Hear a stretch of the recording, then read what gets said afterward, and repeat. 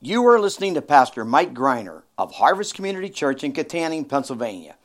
We pray that you will be challenged today as you listen to a sermon entitled Leadership Lessons for the Christian, recorded on October the 23rd, 2016. For more information, check us out on the web at harvestpa.org. Let's join Pastor Mike as he preaches. The time of the apostles was coming to an end. Jesus had ascended to heaven after going to the cross and raising, and he left 12 men in charge of taking the gospel out of Israel and to the nations. And they had begun planting churches, but their time was drawing to an end. They didn't know when the Lord was returning. They thought it might be in their own lifetime. It was becoming apparent that it wasn't going to be. And our text today begins with these words, "This charge I entrust to you, Timothy." And there's a lot of weight to that for the Apostle Paul. He knows his own mortal end, the end of his earthly body is coming very soon, and his ability to interact directly with planting churches and what the churches do is about to end. And you hear him say to Timothy, listen, this charge, I'm now giving it to you. I've done my job. I'm not going to be here much longer, but this job needs to go on. 1 Timothy is a letter that is about keeping God's church going forward in an orderly and proper manner after the apostles leave. And these three verses at the end of the chapter really serve as the end of a very long introduction. The whole first chapter is an introduction. You'll see in chapter 2, the very first thing he says is, first of all, as if he's beginning again, because the introduction is over. So he ends the introduction with a charge. I'm charging you, Timothy. So you have one really very important leader in the church, the Apostle Paul, giving the baton to another leader in the church. And even within these three verses, there are principles of leadership that he gives Timothy, leadership lessons, if you will. And I want us to listen in on those because here's the trick of leadership lessons in the church. The leaders of the church, unlike many other institutions, are for the most part to do the exact same things that everybody else is supposed to do. Not so of generals or CEOs or leaders in a lot of different teachers in schools. The students, the people who are under authority don't necessarily have the same job description. But when it comes to the church, we follow a leader who says, follow my lead, do what I do. So when we look at the leadership lessons that are embedded in just these three verses, the trick is they're not just for Timothy, they're for you and I. So let's jump in. Let's read our text today. 1 Timothy 1, verse 18 to 20. This charge I entrust to you, Timothy, my child, in accordance with the prophecies previously made about you, that by them you may wage the good warfare, holding faith and a good conscience. I'm going to stop right there. We'll read the rest in a minute. And let's take notes already, because leadership lesson 1 is already passed. Those who lead in the church of Jesus Christ do so in the context of being loved and loving. The leaders in God's church are not professionals. They're not there just to simply do a job. You know, back when I was a kid, there was a show called Adam 12, and then there was another one called Dragnet. And we were taught that these cops, by watching television as children, were only doing their job. No matter what they did, they could save you from death. And they'd be like, thank you, only doing my job. I mean, they were the consummate professionals. I'm not here to burden you with a relationship. I'm only doing my job. And it's a mistake if a leader in the church ever thinks that. I once talked to a pastor when I was in New Jersey. I called him on the phone, actually because someone had made an anonymous contribution to someone in his church. And they wanted me to make sure it gets there. And he said, well, I don't really know that person. And I knew their church was rather small. And I said, no. He says, no, I've been in ministry a long time, and I've learned it's best just not to make too many close relationships. Just do your job and get out of there. I'm like, well, what are you, Joe Friday? I'm only doing my job here. And that's not the way it's to be. Notice how Paul says to Timothy, my child. And if you didn't know their relationship, you might think it's his son. It's not his son. They're not related. Timothy had a Greek dad somewhere, perhaps not very involved in his faith. It seems his mother and grandmother were the ones who were the faithful ones. Paul was certainly not his father, but Paul had worked with him, and in working with him and developing him as a leader, Paul had no gates, no doors that stopped the relationship. In fact, he took it to, I'm like your dad, you're like my son. It's not a professional relationship. He coached him, but he coached him like a father, not like a professional coach. Professional coach, when I love sports. Football, obviously, is God's favorite sport, as we all know. And I really want to make a joke how soccer is the devil's, but I'm sure that's not true, because I'll get in trouble. But I love, when teams are winning, everything's good in the clubhouse. They're brothers. Oh, me and my brothers fighting together. We just love each other. They're family. When they're losing, they can't get along. But is it really a brotherhood? Who's the kicker for the Pittsburgh Steelers? Does anyone even know? I heard someone yell it out. But last year it was a guy named Sean Squeezem, which he didn't even spell right. How come the brother is out of the family? Because when you coach in the pros, it's all about performance. It's not about relationship. Oh, it's your brother until you miss that pass. And so leaders know that. I mean, they have to be careful. They have to guard their hearts. Don't love this person too much. They're gone. First time they sprain their ankle. And really it's true that in most jobs and most of life, it's not supposed to be that way in the church. To be a leader in God's church is to relate to God as Father and work with other people who relate to God as Father, which makes us all brothers and sisters. And we're supposed to actually believe that and act like that. God's leaders, therefore, are vulnerable by design. Something you may or may not think about, but I think about it because it's my experience. In other words, God's leaders are in need of the same exact love that they are required to give. And they are to lead through growing relationships. Anyone that a God's leader leads, he's supposed to love more and grow in love for them, like brothers and sisters. Jesus set this pattern. We should not overlook what's said in the Gospels after the cross. The cross is the central event of human history where Jesus laid down his life for you. For you. Because you sinned. He didn't. He died to pay for your sin. So when you die, you can be forgiven and have heaven. Right? That's the central event. His resurrection was necessary. If he doesn't rise from the dead, there's no victory over the grave. So there's forgiveness, there's victory. But then there's this just short records in the Gospels of stuff that happened after he rose again. And one of the most important events happens on a beach somewhere in Galilee, where Jesus meets with his guys. There's only 11 left. There was one who was always a bad egg. And they went fishing and ended up on the beach where he cooked them breakfast. The resurrected Christ cooked them fish. Amazing, always an amazing thing to me. People say, well, I don't do the important work. I just work in the kitchen. Oh, really? Well, when the Lord was resurrected and his time of humiliation was finished, when his next step was glory in heaven, he said, I think my boys are hungry. I'm going to cook them some fish. So I don't know. I can't think of a closer place to Jesus. But in any case, he's sitting there. They're eating fish he cooked after paying for their sins. Which is greater? I'd rather have you pay for my sins than cook me fish. But he does the big thing. He does the little thing. And then he says, hey, Simon. Yeah, Jesus. Simon's like, we're good now. I had a private talk with Jesus and that whole deny him thing. Remember that? He denied Jesus 3 times. That's behind us now. He won't bring that up again. And he doesn't. But he does say, hey, Simon, do you love me? Simon's like, that's a strange question right in front of all the guys. You bet I do. I'm your man.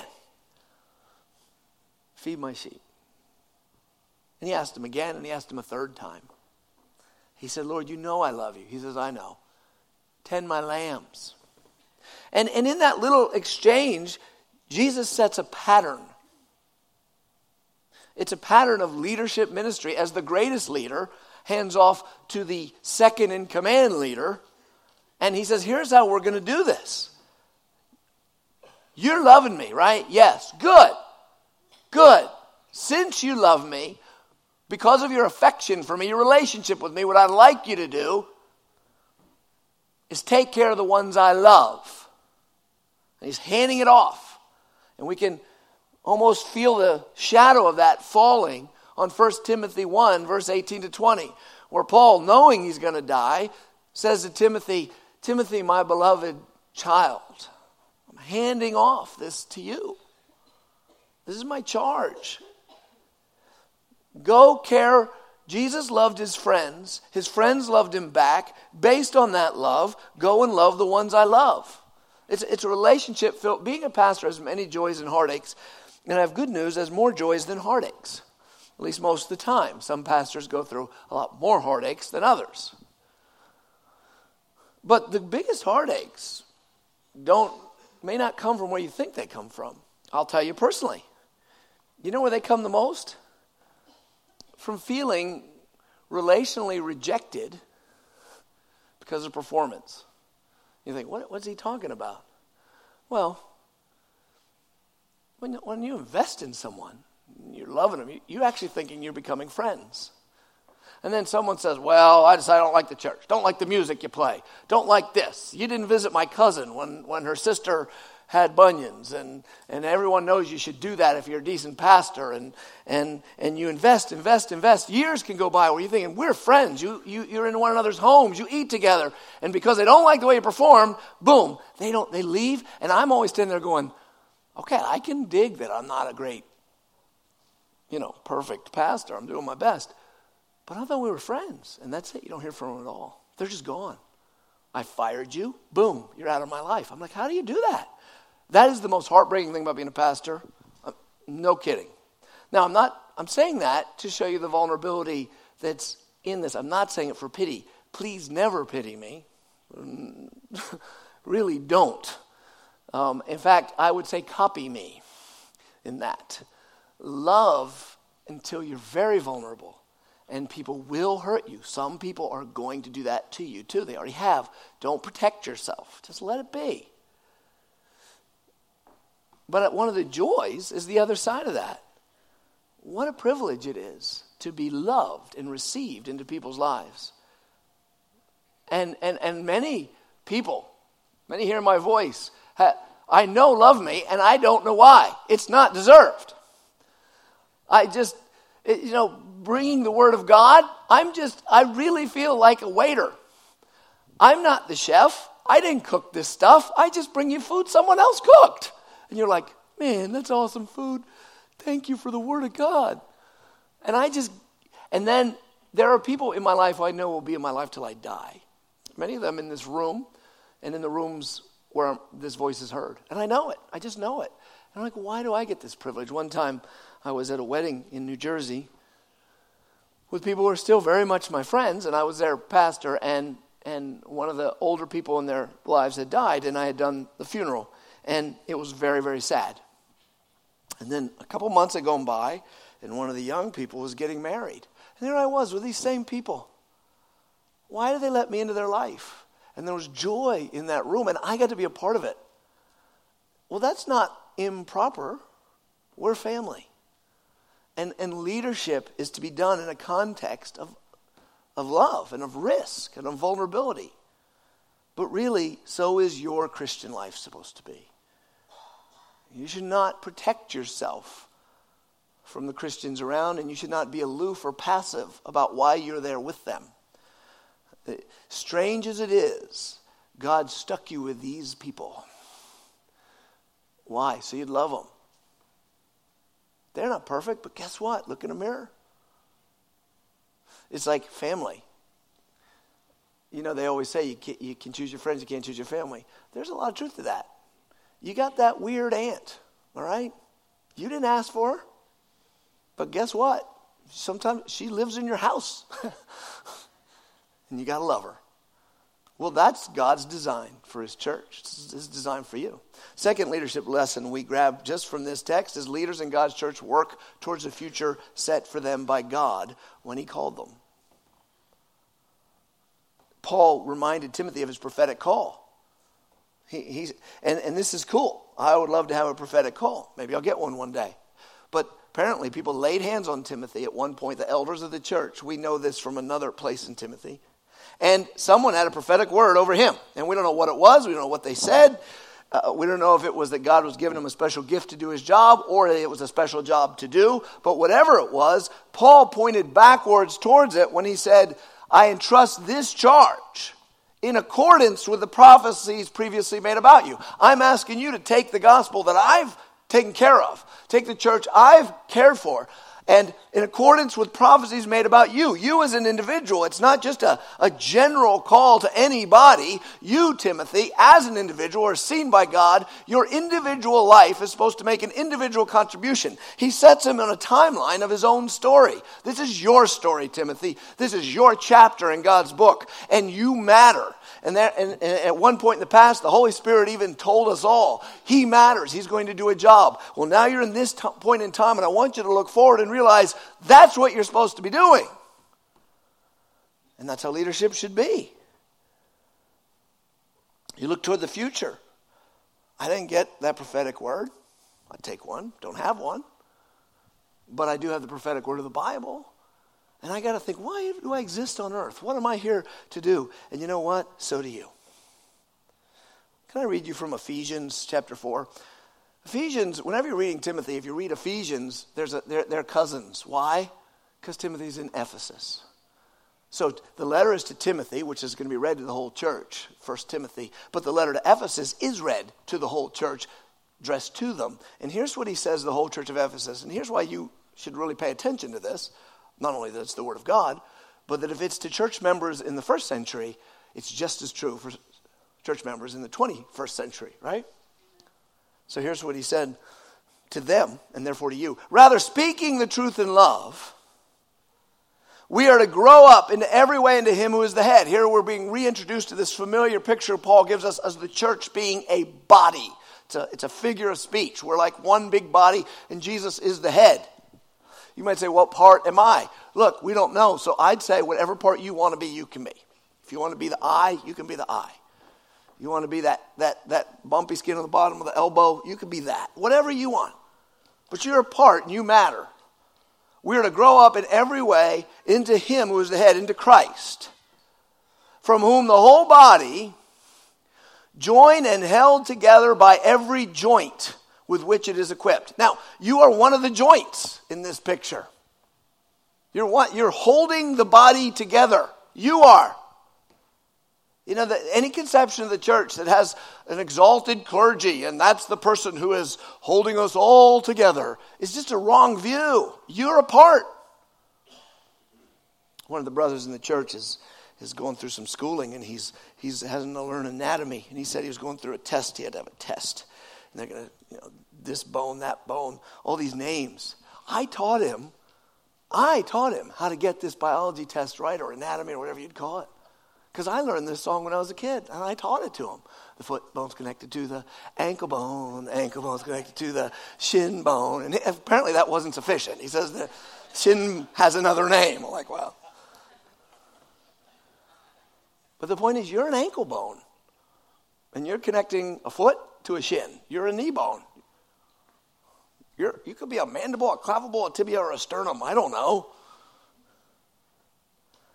With whom every joint with which it is equipped. Look at this. When each part is, what's that word, next word? Working. Sitting still, listening, and letting the pastor bless me. Does it say that? It doesn't say that, does it? Sitting still, waiting to get a blessing while somebody else does the stuff. No? It says each part is working properly. Which implies that God looks at your life and says, I got a job for you. Wait, I just saved to get away from hell. Well, this is better than that. When I save people, I give them a job in my family. You have one. And no one here is exempt. working properly, what's it do? It makes the body grow so that it builds itself up in love. In the big story, your little story is you are here to make the church grow in health, in love. That's your job. The emphasis is on the whole, not the part, but the part is put out as important. You know, one of the great difficulties that we can have is sometimes the culture of where we live comes into our thinking, and it moves itself into our teaching, into our theology. And perhaps one of the areas this hits hard, when I got saved in the early 80s, there was a lot of talk about Jesus as being your personal Savior. I don't know if I hear that as much anymore, but he was my personal Savior. To be saved, you had to receive Christ as a personal Savior. And in a sense, if that means that I receive Christ personally, myself, I have to have my own relationship with him, I agree 100%. But there's another danger, that a blind spot that I have as an American is I think everything in the world is about me, about my individual autonomy and my individual freedom. And me having a personal Savior is something I can take with me anywhere I go all by myself. And it's hard to get that into the picture of me being part of a body. He's not my personal Savior. He's everybody's Savior. and he's a Savior of the whole family of God. Imagine a builder goes to Lowe's and gets a piece of wood. And the wood goes, "You're my personal builder." He goes, "You're my personal wood." He takes the wood home and he throws it in the yard and then keeps building the house without it. He's like, "Well, that's silly." Well, of course it's silly, but that's the way I think we view our relationship with Christ. Well, he's my personal Savior. People say, "Well, I've received Christ. I don't need the church. I listen to church on the radio." What the heck are you talking about? Is this an online educational program? You're part of a family. And you have a job to do to benefit that family that only you can do. Ephesians 2:10, same book. "For we are his workmanship, created in Christ Jesus for good works." That's you. "Which God prepared beforehand that we should walk in them." So it wasn't just true of Timothy, it's true of me, it's true of you. Third, the Christian leader lives as a soldier fighting in a noble war. I love the strong language here because he says, "Wage the good war." Man, I love that. Maybe it's masculine, but I don't want to, some of you women may like that picture too. So you can join, whatever. You got some Joan of Arc types out there saying, "I want to fight too." Okay. He doesn't say, look, try to be kind of passive and safe and peaceful looking, like Father Mulcahy on MASH, because, I dated myself, because we don't want to look too dangerous. No, he doesn't say that at all. He says, wage war. What war? What the heck war is he talking about? Is he supposed to get a gun and shoot people? I don't think so. One time, Jesus used a war picture to the apostles, said something about fighting, and one of them said, "Well, we have this sword," and Jesus was like, "One sword? That ought to be enough. Just put it down. Put the knife down and back away slowly, Peter." So what war are we talking about? It's all over the New Testament, but we see it in one place in John chapter 15. Jesus says, "If the world hates you, know that it hated me before it hated you." The world hates Jesus? Yeah. Well, why do they put him on the cover of Time magazine every Easter? That's not our Jesus. That's gang sign Jesus. With a plate around his head. And as long as that Jesus is kind of like a liberal professor and kind of, tolerant of almost anything and is soft and fuzzy and carries flowers and lambs, they like him. But that's not our Jesus. The Jesus that's the real Jesus, the actual Jesus, he's dangerous. He's dangerous to the whole way the world works. Without raising a fist, an army, or a gun, he's revolutionized the world. He is always a subversive element in every family. I have come not to bring peace, but a sword that divides man from woman. In every government, I am a king. In every institution, he's subversive. He is the enemy invader who came to Satan's kingdom to raise an army of citizens that will fight for him. And the world knows it. There is a spiritual battle out there, and they know it. If you were of the world would love you as its own. But because you're not of the world, but I chose you out of the world, therefore the world hates you. No one's going to write op-eds or get mad at a church that'll hang rainbow flags outside and marry Peter and Steve. Because, well, finally, you're just like us. We like you now. If you'll just claim there are other ways to God besides Jesus, the world's not going to get mad at you because you're just like them. If everything's all right. But if you're not like them, remember, I chose you out of the world, therefore the world hates you. So Jesus, wait, you said, come join my team. Right. That your team's the good team. Right. That I get eternal life. Right. I get forgiveness of sins. Right. You said, my peace I give unto you, not as the world gives, but I give you my peace. Right. You said, in this world you have trouble, but I've overcome the world. Right. You said, be of good cheer. Right. So I came to your team and now everybody hates me. He goes, right. Okay, I guess. The world hates your Savior. The question is, do you love your Savior? It's easy to love someone when everyone loves them. Try loving someone when everyone hates them. Hey, you don't believe it? Remember high school? If you're still in high school, you say, I remember, it was like last Friday. It's easy to love the popular kid. Go to the one that no one will sit with. That when they do sit with them, they make fun of them. That's a hard one to love. Well, that's Jesus. 1 John 5:19 says, we know that we're from God, and the whole world lies in the power of the evil one. You were blind to this spiritual reality before you came to know Christ. Now you need to see the spiritual reality. There is a war going on. And the enemy hates you because they hate the boss that you just signed up with. If you don't want to be hated, don't join the team. But never be shocked at the venom put at the church. Never be shocked. Whether it's in the news, legally, people saying the church has to change and we're going to oppress them and what's wrong with those people, or whether it's more personal, at work. This person find out I was a Christian, all of a sudden they treat me differently. I wonder why. Never be shocked. Because there's a danger of being at war and not knowing it. You say, why bring that up? Because many Christians walk around like they're not in a war. Did you know, I remember seeing, and I looked it up to verify my memory, an interview with some guy in a cave named Osama bin Laden in the 90s. And it turns out my memory wasn't that bad. In 1998, John Miller of ABC News went to a cave in Afghanistan, found some guy named Osama bin Laden who said, we are waging war with America, and I have billions of dollars. And you know what America did about that? Nothing. Do you know how concerned Americans were? They weren't. We didn't fight the war. 3 years later, they sent planes and they killed 3,000 of us and knocked our buildings down. People say, why don't we connect the dots? Because you didn't know you were in a war. If you're in a fight and don't realize that the other guy's trying to beat you up, like that movie, Oh Brother, Where Art Thou? What's the problem, Big Dan? Look it up.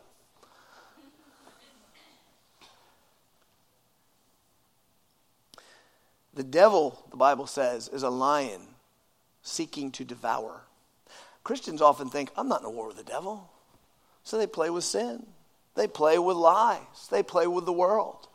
They think the devil's really a kitten and I'm a ball of yarn and he's just messing with me. Ooh, be careful. The devil might scratch you with his cute little claws.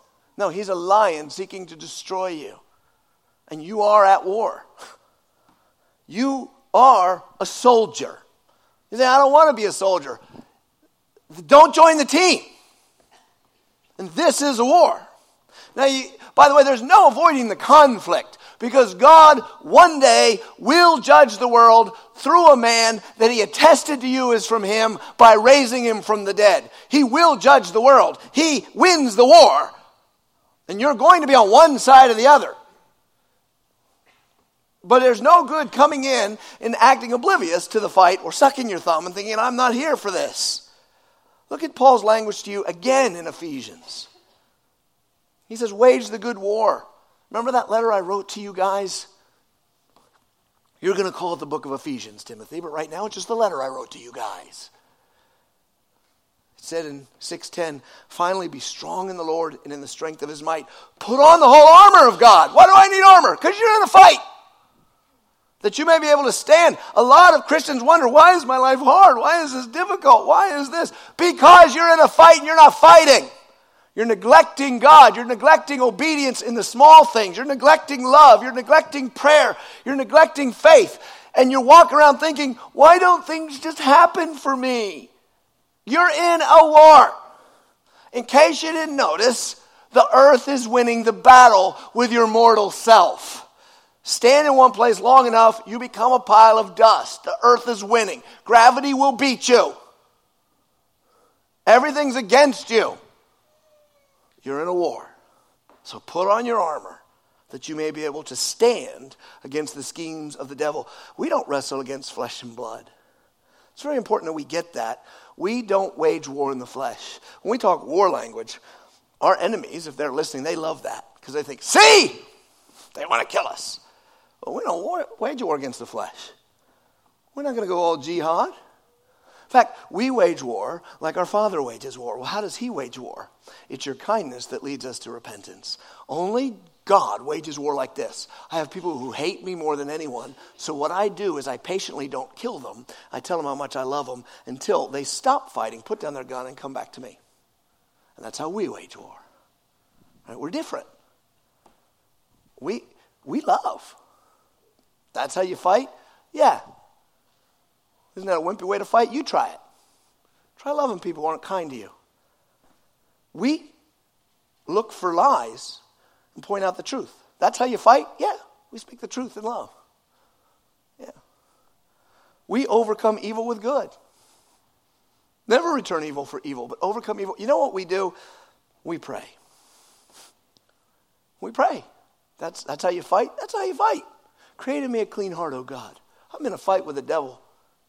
He's calling me to sin, to my old nature, and I can hear his call, but I don't want that. Create in me a clean heart. Cause me to give more and find more joy in giving it up. We pull close to God. We trust.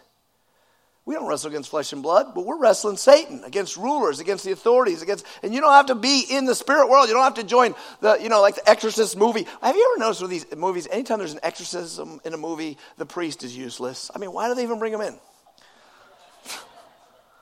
I mean, he comes in, he's got the stuff, he's got a cross, he's got oil, he's throwing water, and then it's like Satan gets stronger, and he kills him, and he blows his head up, and the church catches on fire. It's like, why did you bring that guy in?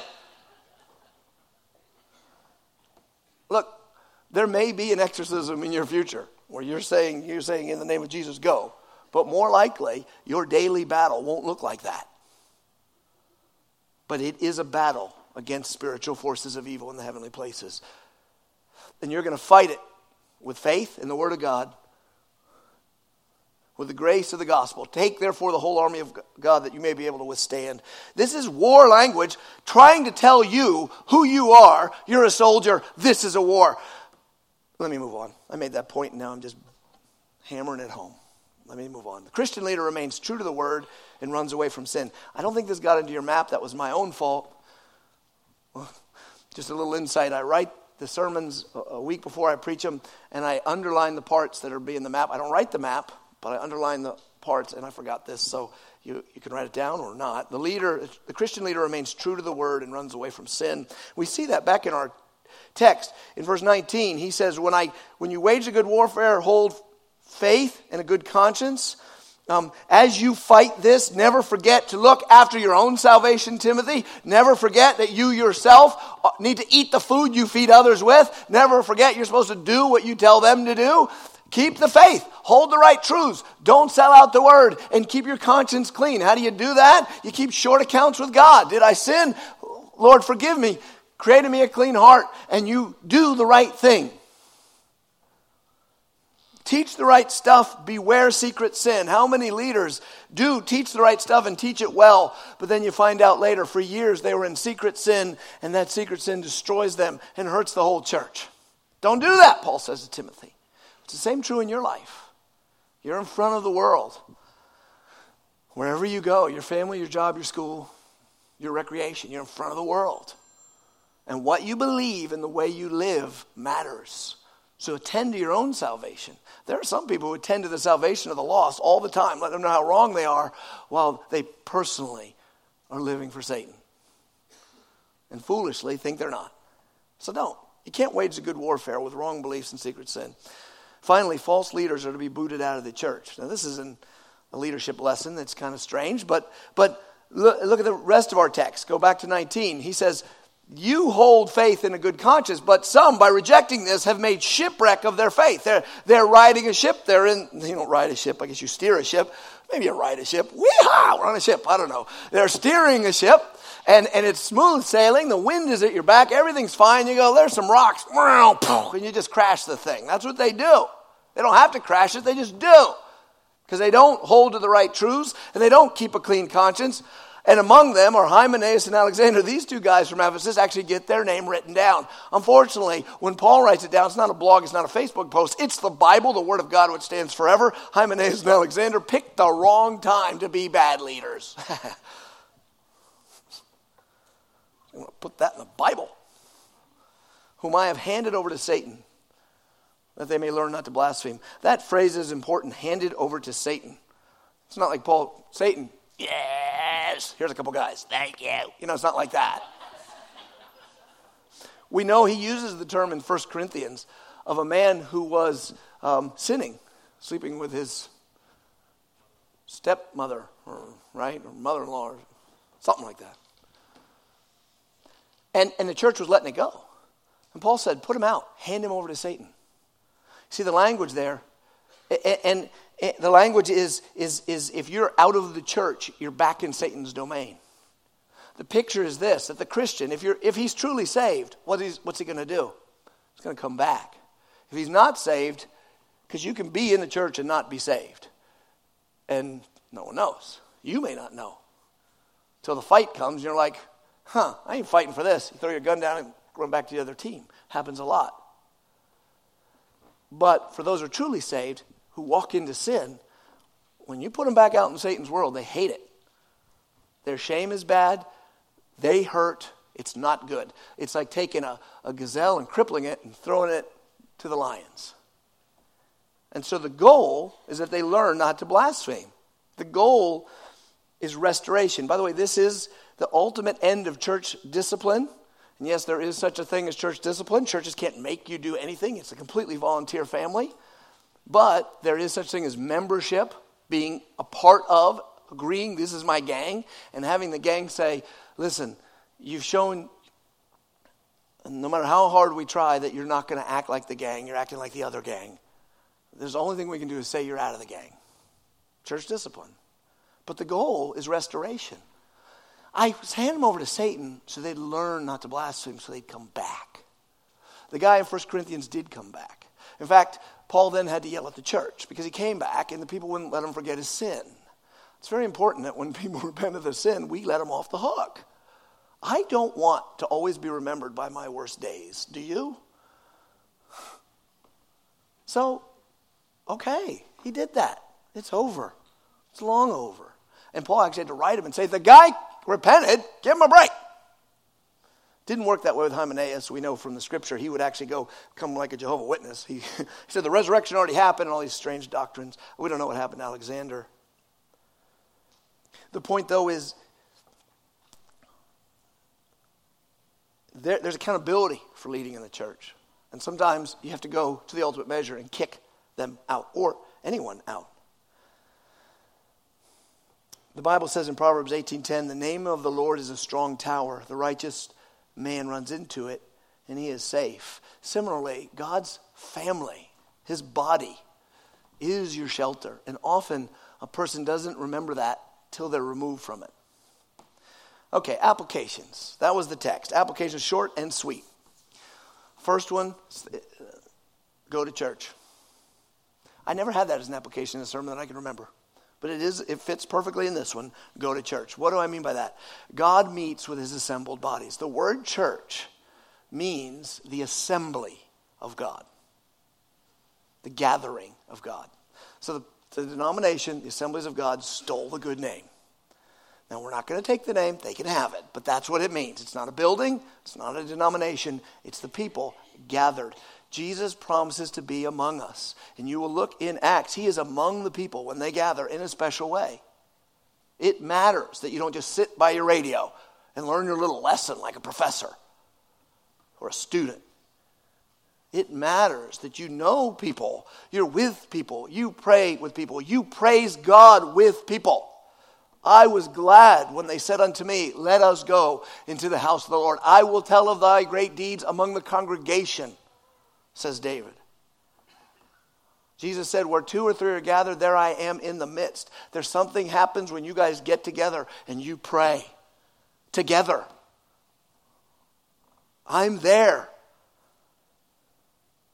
How, if being put out of the church is being put into Satan's domain, how many people who are not disciplined simply expose themselves to the pain of Satan's domain by their own volition? No discipline at all. Do you know what I mean? Go to church. On June 30th, 2009, a man named Bo Bergdahl left a note on his bunk in Afghanistan renouncing his citizenship as a United States citizen. That was redundant. He was a soldier. He walked away and he marched off into the night. He voluntarily, without provocation, without need, put himself in enemy territory. The enemy captured him and made his life hell for 5 years. And then he made videos and said, Daddy, please take me home. Well, he was a fool. Who does that? You don't put your gun down and walk into enemy territory and expect to be treated well. How many Christians do the same thing spiritually all the time? Sometimes something bad happens in a Christian life and it makes them very sad. Sometimes when we're sad, we think the best thing for us to do is pull away from everybody because it's so uncomfortable to feel sad, especially when people around you look happy. Don't give in to that. You need those people. It's just wrong. It's just stupid. It's just bad. It's just like being Bo Bergdahl. And nobody wants to be Bo Bergdahl, except perhaps Bo Bergdahl. Sometimes there's a volitional sin. The person says, well, I just want to sin, so I'm not going there. That's really true. But you know what I think the number one reason that gets people out of the group? Laziness. That's it. Just don't want to get up on Sunday morning. Just don't want to get up on Sunday morning. It's not a big issue. And what are they doing? They're putting themselves, first, they're not doing whatever their story is defined by God to do. They're not strengthening the body. They're a part who says, oh, little old me, I'm not important, when they are. And they remove themselves and the body's weaker. But second, they're just putting themselves into enemy territory. And their lives go astray. They shipwreck their faith. Hebrews 10, 24 and 25, do not give up the habit of meeting together, as some do, but encourage one another all the more as you see the day approaching. We are a community. You don't grow in Christ by reading books alone. Learning is part of it. But you grow in community.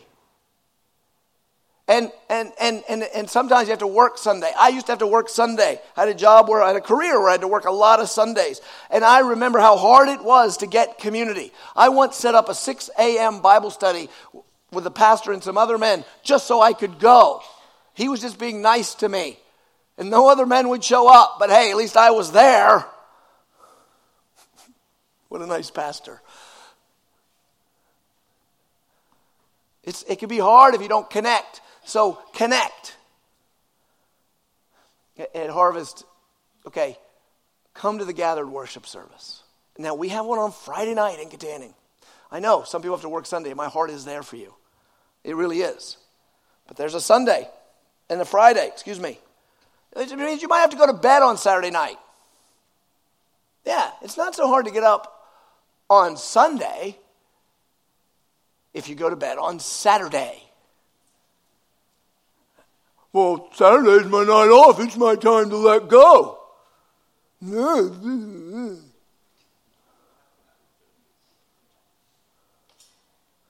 Jesus got up on a Friday knowing the day would end with him taking nails in his hands and feet so he could buy you with his blood and bring you into this family. And you're saying, I got to go out on Saturday night, I can't get up. Who looks like a wimp there? What are you talking about? This is your family. It's when we meet to worship our God, and the Holy Spirit will show up and change us.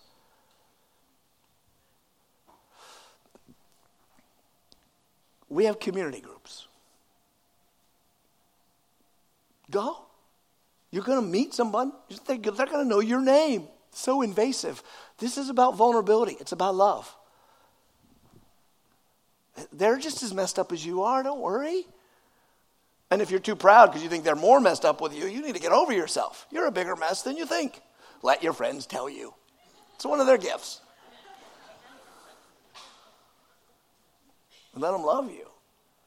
If you can't make a community group, is there a small group of Christians you can gather with on a regular basis? Let me add a third part to that. Bring people to church. If this place is a shelter, if the name of the Lord is a strong tower and the righteous run into it and they're saved, if this, and I don't mean this building, I mean these people are a shelter. If coming in gives safety from the storm, truth when you need it, and how many of you before have been wandering in trouble and someone, a Christian, gives you a word in due season, you're like, man, I needed to hear that. I'm so glad I came tonight and heard you. Not even the preacher. Doesn't have to be, anyone could do it. Well, if this is a safety, those folks out there are, as Jesus said, helpless and harassed like sheep without a shepherd. Have compassion on them, bring them in, invite them. We always do church for the Christians. We preach as if you're all believers, whether you are or not. We worship God as if you know who he is. But that doesn't mean someone who doesn't know God can't connect, because we speak a language that's very common in Pennsylvania. It's called English. And if the word of God is from God to man, then any man, woman, boy, or girl with a monocle level of ability to communicate, just a low level, can understand the word. So bring them in. At this time, more than ever, we need to strengthen one another in a world where everything is being torn down. Everything is being torn down, folks.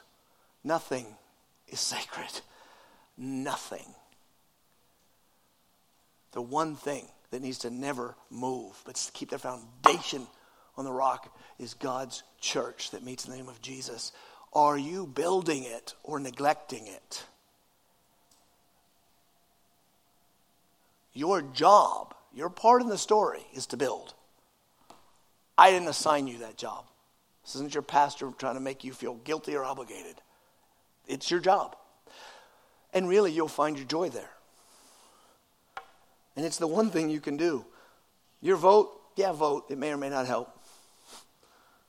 It doesn't seem to help a lot. I vote a lot. It doesn't seem to be stopping the train to hell that our world's on.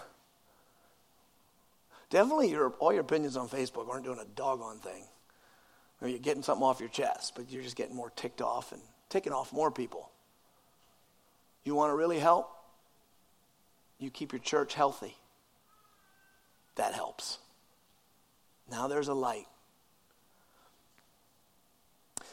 Define yourself as a fighter, and I left my error. I meant another phrase in here. And a family member, not a customer. Customer is the way we think as Americans. We're consumers. Everything's about what you can buy. Everything is about what you get. I go to Starbucks. I'm a customer. Give me this coffee. Give me this. Give me, all these names. Sometimes you can just get a coffee there. Some hippie comes in and says some really long name that has the word decaf, latte, caramel, macchiato, macchiato, chucchiato, frappuccino, wikichiki. You can just order coffee. But if you like all that stuff, you can have that too. You're a customer. Go to McDonald's, you're a customer. Americans, you got to change the way you think when you walk into your family. You walk into your family and say, Mom, I'm a customer here. Not digging the green beans, your casserole stinks. Can I see what else is on the menu? If you have a halfway decent mom, she'll say, shut up and eat your food. But people treat church like a customer. This is your family. Not knowing I like in this. Not know if it's serving me. Am I being served? don't know how much I want to pay for this. I'm going to go find another store for Jesus. Don't think like that. This is your family. And we're fighting together. It's not how am I being served. It's how can I strengthen my brothers and sisters so we can stand together in this war. Because the guy next to me or the gal next to me, I'm so thinking about am I being served, that person's struggling because something's going wrong. They need strength. Or they're fighting the war, they need some ammo. How can I help them? Lastly, fight the good fight. The imagery is war, but the weapons are not carnal. This ends with this. Look. We bless, we forgive, we tell the truth, we pray, we don't fall into the sin of the world. That's the good warfare. But remember this, when Jesus Christ died for the sins of the whole world, he didn't say the whole world was going to be saved. But what he did say the whole world is, I want every one of you. The message of Jesus, the way he fights his war ultimately, is to say to people who hate him, stop fighting, come and join us. That's your job. You go tell the world, I don't hate you. Yeah, you do. You hate us all. I know you think that. I'm not going to get mad at you for that. But listen, come join us. Join you people? Yes, because God loves you. You'll be amazed at how that simple message breaks hearts. Many of you are here, like many, come to church and don't know him. Don't think, I went to church, it made me a little better, it's got to help. It doesn't help, right? It's like going to a garage, doesn't fix your car. Someone actually has to do something on the car. To do something on your car engine, to push this farther, you have to respond to a simple invitation from Jesus who says, come and join me. That's a decision you make in an invisible place called inside you. Have you made it? Make it. Come join us. Come on in. The water's fine. We're going to ride this baby to the end. We're going to save all that we can. And when the plane we're flying on is nothing but wreckage on the ground, we get a new world and we live with our Father forever. Come join us. There's a lot of room. It's good. Thank you for listening to this sermon from Harvest Community Church. We invite you to join us at any one of our 4 campuses located in Kittanning, Petrolia Valley, Indiana, and Freeport. For more information, check us out on the web at harvestpa.org.